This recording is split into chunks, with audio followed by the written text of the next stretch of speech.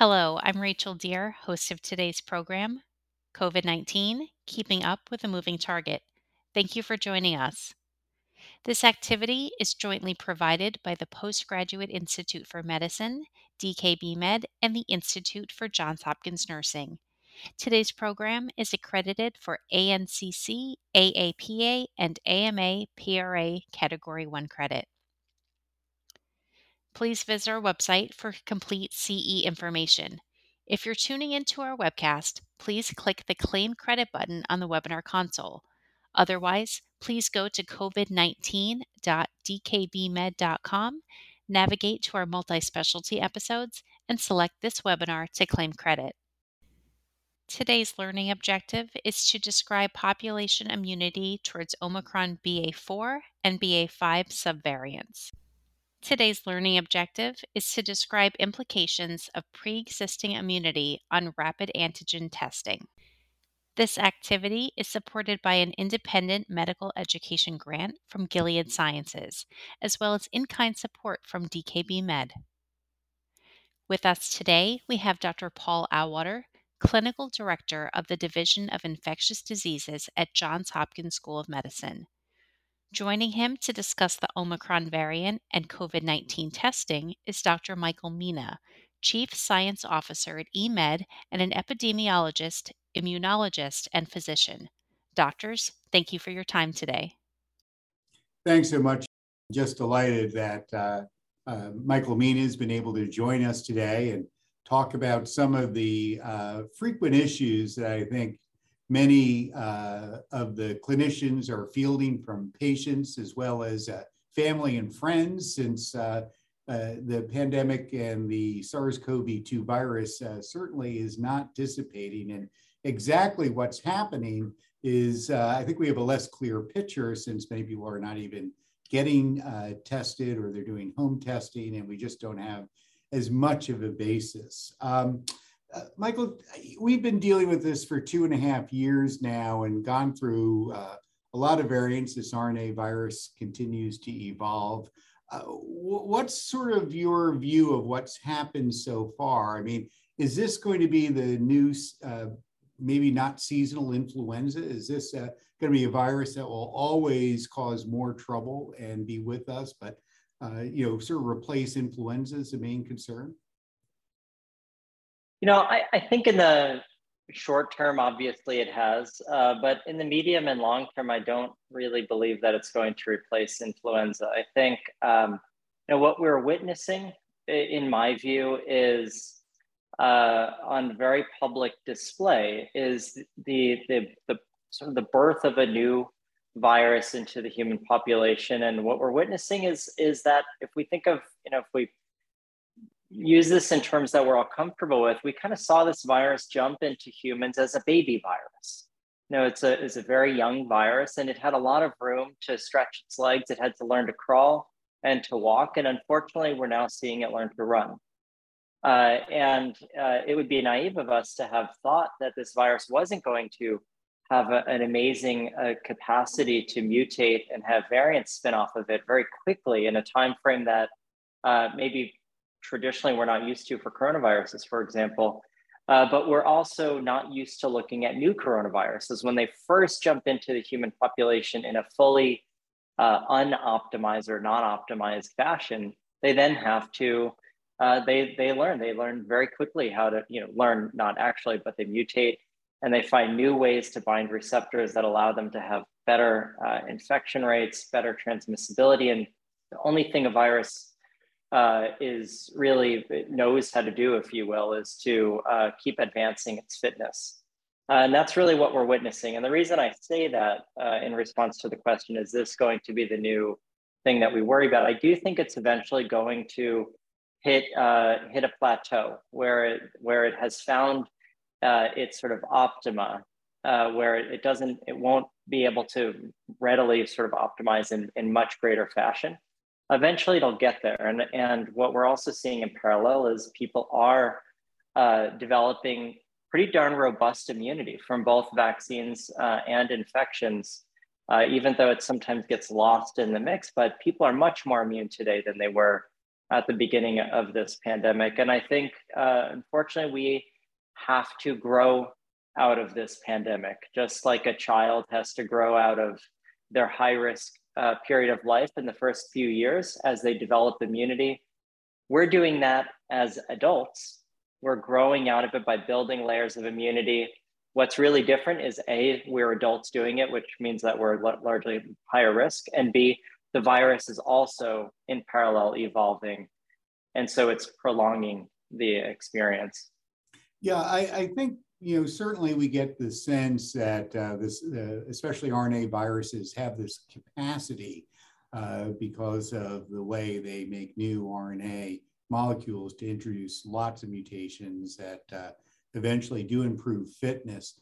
But at the same time, the picture at the moment seems to be the latest Omicron sublineages that are being monitored, and the concern are BA.5 predominantly, also to a degree BA.4, all of which have evolved from BA.2 and from the earlier Omicron variant.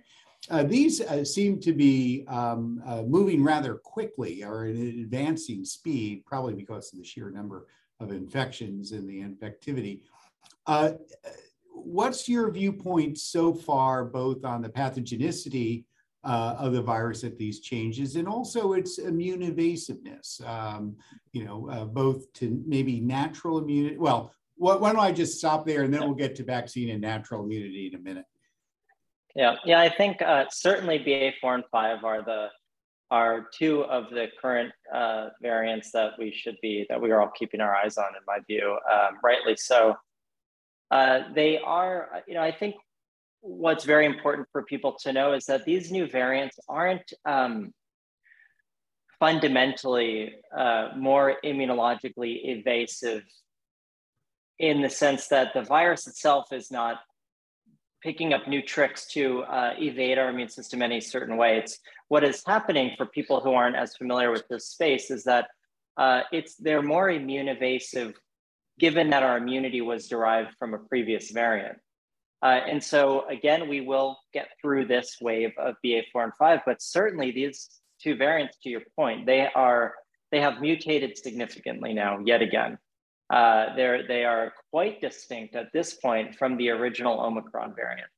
And that means that a lot of the gains that were made in terms of immunity from getting vaccinated or previously infected from Alpha, Delta, and the original Omicron, they are only providing a limited amount of immunity. And as the virus keeps marching away, it gets to know what that immunity looks like, and it marches away to try to evade it.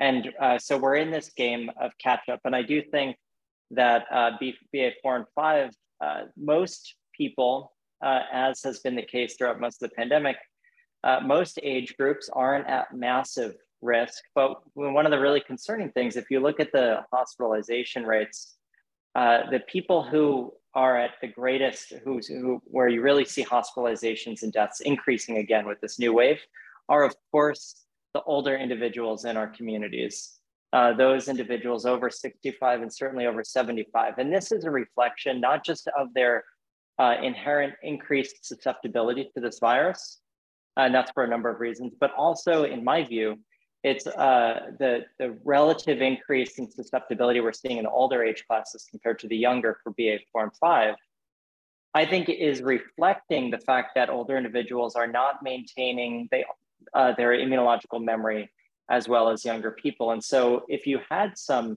residual memory, maybe it's T cells that you derive from Omicron or from Delta, as we age, we're just not able to maintain that immunological memory repertoire as well as a younger individual. So we're seeing this kind of compounded, and unfortunately, the very people who have always been at the highest risk are also the people for whom it's going to be most difficult to get the most benefit from, to maintain the most immunological memory. And so that's my concern as we see BA.4 and 5 come through and new waves. I'm very concerned that the older individuals in our population just are going to have a very hard time sort of outgrowing this pandemic. They will continue being susceptible because the architecture of our bone marrow, for example, to store down plasma cells once we hit 70 years old really starts to fall apart relative to a 40-year-old. And it's a very, very challenging situation that we find ourselves in as a community, but in particular, our senior citizens. Yeah, so earlier this spring, I shared the same point. I have parents in my mid 80s, and they've been like, I don't need a second booster. And I'm saying, well, really, now is the time before we really get in the throes of this to consider that booster, especially, the data that suggests after 9 months after your last immunization, you're going to lose some of that protection against severe illness and hospitalization. But on the other hand, you may have seen publications from South Africa, which had a 4 and 5 earlier this spring, a significant wave there. And, some of the, from a preprint, some of the transmissibility numbers suggested an R naught approaching measles with this. So highly infectious. But on the other hand, other reports have not really seen the rise in hospitalizations. And I was just wondering if you have any insights. Obviously, South Africa is a much younger country, but they have older people too. And of course, they had sort of a different immunization approach initially with the Janssen vaccine, with some quarter or perhaps more of the population getting some mRNA immunization, either primary or booster. How far can we extrapolate from the South African experience? Are we just going to see a rise in numbers just because of the sheer number of infections, what's your sense of what we're just seeing, probably just at the sort of cusp of what 4 and 5 might do? Yeah, I think what we are seeing across the globe is a very, very complex relationship between what has recently happened in that location right before, or in this case, BA4 and 5 come through. So in the United States now, it's been 6 months or so since we were really at the peak of our Omicron surge, and I am concerned that the longer we go, I don't want people to take this the wrong way and think that I'm advocating for us to have outbreaks sooner, but it's now been around 6 months since we had Omicron. And BA4 and 5 is now coming on the heels of when we know that a lot of people's immunity is starting to wane. And I think we should expect that as we move into the late summer and fall, we will see significant increases in hospitalizations. And that's going to be a reflection of a number of different things. What are our immunological histories, both from when were people largely last boosted? When did a major outbreak come through and infect 70% of the people in the community, which likely Omicron did? And how long has it been at the time when a new variant like BA4 and 5, which as you mentioned is exceedingly transmissible, it seems, by all accounts, it is spreading very, very quickly. In the United States now, it's probably much more prevalent. We actually know that it's much more prevalent than the reported case numbers are suggesting, which on the one hand is good in that if we know there's many more cases that aren't being reported, then the actual hospitalization rates are lower than those being calculated. But it also doesn't really bode well for us, I think, as we move into the next few months, that this is happening just 6 months after we went through one major wave, that we're already seeing another major wave roll through, and it's associated with what we see are significant hospitalizations at the moment for the older individuals in particular. So I do think while we can look at places like South Africa and say, what's happening there versus what's happening here, it's not just the demographics, but it's really the temporal dynamics of what waves are coming through when before a new variant emerges. That's really going to impact the trajectory of that new variant in that particular community. Yeah, I think you make some really excellent points that you have to understand much more than just a simple binary or components and so on. So one of the more interesting things recently has been both the data and the decision, both of the advisory committee and the Food and Drug Administration about the upcoming booster reformulation. And I don't know if you sat through the advisory meeting, the VRBPAC, or watched some of the video, but there was a lot of data presented there, including modelers, for what it's worth, forecasting that a novel variant will come about this fall, and because of waning immunity and the change, they're estimating anywhere from 90,000 to 200 plus thousand deaths, which sounds pretty substantial. So, that all prompted the decision to ask for the mRNA vaccine to be bivalent, but the Omicron component being 4 and 5 based. There were 2 negative votes there with the idea that they're not going to be around. And the WHO decided to go with BA1 because perhaps that it's a bit more immunologically distinct than the 4 and 5 sublineages. Of course, you cannot possibly fault any decision here, I think. Just like with influenza, you're doing the best you can here. So I think everyone liked the Omicron bivalent nature. The question is what to choose. So a choice has been made. And it means that a lot of the pre-positioned BA1 vaccine that's already been produced by some of the companies won't be used here in the United States. And we might only see the booster in November. So that fits in nicely with, as a segue, I think, to your idea about the dynamics, immunity, and the positioning of this. And just some thoughts about those decisions. I mean, there's, as I said, lots of wisdom, but little ability to navigate precisely. And also, what should people do? I mean, should we really just stick with the booster we have and immunize now before this wave really becomes prominent? Or do you wait for the reformulated booster? A lot of people don't like getting jabbed. So thoughts on this? Yeah, my basic thought on this is I continue to be a little bit surprised about the direction that the discussion has taken, that we're even talking about monovalent versus bivalent in the context of an mRNA vaccine that's actually quite malleable to highly multivalent vaccines. There are a few things that I think we're being we're limiting our scope too much. We continue to vaccinate, for example, primarily against the spike protein. This is generally because the spike is how the virus is binding to our cells, as we know at this point. And it's to develop neutralizing antibodies, ideally, that are going to limit the ability of that spike virus to bind to our cells. But we also know that by really focusing there, this is the very first thing that this virus wants to change. We've seen it with every variant to come out. We saw it in an amazing fashion when Omicron first emerged. Really astounded the world, I would say, in terms of how plastic this virus still was to develop a whole new series of mutations in its spike protein. And I think if I were, if I were really leading those discussions, or had a different job description, I would really be pushing us to say, should we be focused on just bivalent? We know that the immunological system is capable of massive scaling in parallel to identify and respond to multiple proteins at once. A single protein is actually many, many epitopes just in its own.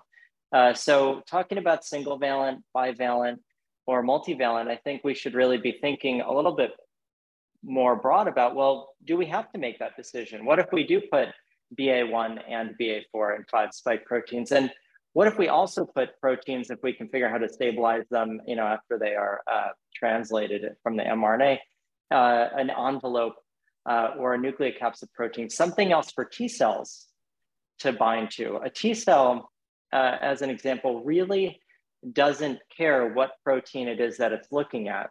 When a T cell first is able to identify that a virus has infected a cell and go after it, it's actually only ever seeing a protein after the virus has been chopped up in a million pieces. We have actual mechanisms within the cells to do that, and they get presented. So we should really, I think, also be saying, what are some of the more conserved proteins that we don't expect to mutate so rapidly, that we could also throw into this vaccine so that we can have T cells that are going to continue responding, even if the spike protein were to completely alter. And so that's been a bit of a frustration of mine, has been that this conversation seems to be locked in with a more traditional approach to making vaccines. But the whole promise of mRNA vaccines has always been the ability to scale the valency and other things like that. Yeah, those are great points, and certainly the utility of this whole vaccine mechanism is amazing. On the other hand, though, real clinical trials would be needed for safety for any new proteins, and there's already a lot of vaccine hesitancy. So you can imagine. And certainly I agree with you, but on a timely basis, none of those were going to be approved under an EUA. 100%. I completely agree with that. I think, but these are the things that I think in parallel we should be starting right now. And I believe that a company like Moderna at this point, or Pfizer, they do have the scale and manufacturing capacity to be producing versions. But I guess to get back to your core question, I agree. I don't think that there is a right or wrong answer here. Do you put BA1 or do you put BA4 or 5?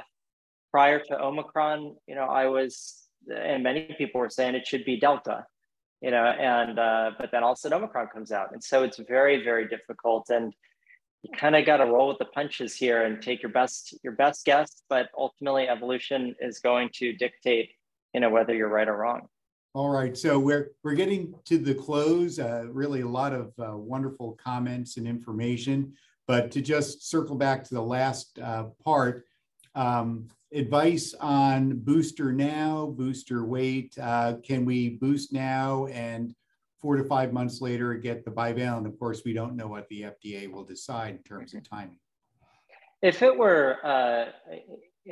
were me and I was an at-risk individual, I think that, or even if I'm not at risk, frankly, I would probably not wait at this point. I think that we are currently in a pretty significant surge, and we're probably going to see a repeat of what we've seen last year in terms of when and geographically sort of where the waves are really happening the most. If somebody has been infected, in the last couple of months, then I think that those individuals should probably feel better about waiting. But if your last exposure, your last vaccine was 6, 8, 9, 10 months ago, I would probably argue that now is the time to start thinking about getting another vaccine. We know that each vaccine dose, yes, they are waning after time, but we also know that that relatively speaking, they are really providing quite a bit of relative added protection for individuals that do last, a number of months at minimum. And so I think now is a good time to start planning probably to get a booster. Well, yeah, thank you so much. I want to thank Dr. Michael Mina for the tremendous amount of valuable information and your insights. And also, please join us for the next segment where we'll focus a bit more on testing in this current Omicron environment. Thanks so much for listening. Thank you for that information. If you're tuning into our webcast, please click the Claim Credit button in the webinar console to attest for credit. Otherwise, please visit us at covid19.dkbmed.com. Again, thank you for joining us, and thank you for your dedication to your patients with COVID-19.